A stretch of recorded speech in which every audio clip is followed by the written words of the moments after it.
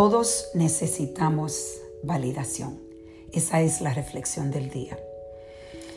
Quiero compartir con ustedes que ayer tuve el honor de ser entrevistada por Guillermo Ardunio, que trabaja para CNN en español.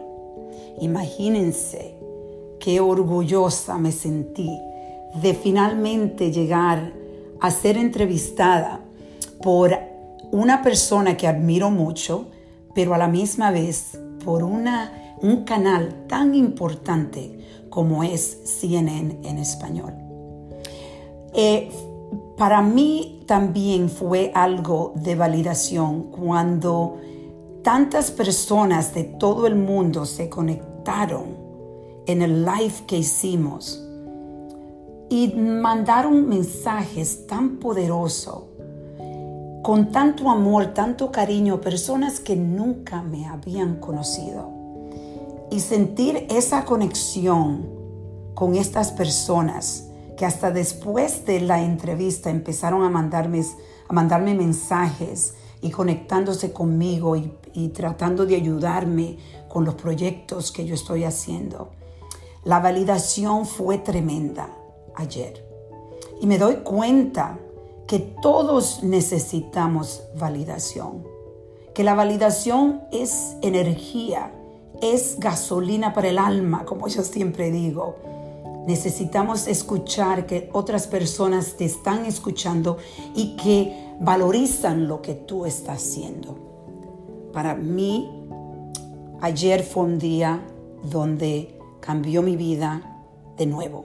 Fue un acelerador porque me di cuenta que aparte de mi libro de hashtag Yo Digo No Más, he estado trabajando bien fuerte por casi 6-7 meses en un movimiento que va a ser un movimiento contra el abuso sexual.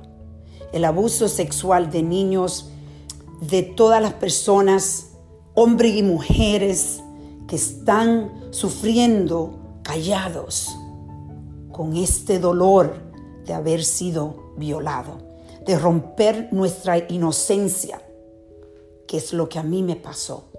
Y yo decidí compartir con todos y romper mi silencio después de 47 años, porque sé que muchas personas necesitan romper su silencio y seguir mis herramientas, las herramientas que yo he podido crear y tener todos estos años donde yo empecé a curar mi alma. Y es por eso que hoy me siento completamente centralizada, organizada, enfocada y con pasión de seguir ayudando a tantas personas que necesitan, a empezar a ser la voz para que otras personas empiecen con su voz fuerte a romper su silencio. Y hoy quiero que piensen ustedes. ¿Ustedes están dando validaciones a las personas que están a su alrededor o no, en realidad la están tratando como algo que tienen y nunca va a desaparecer?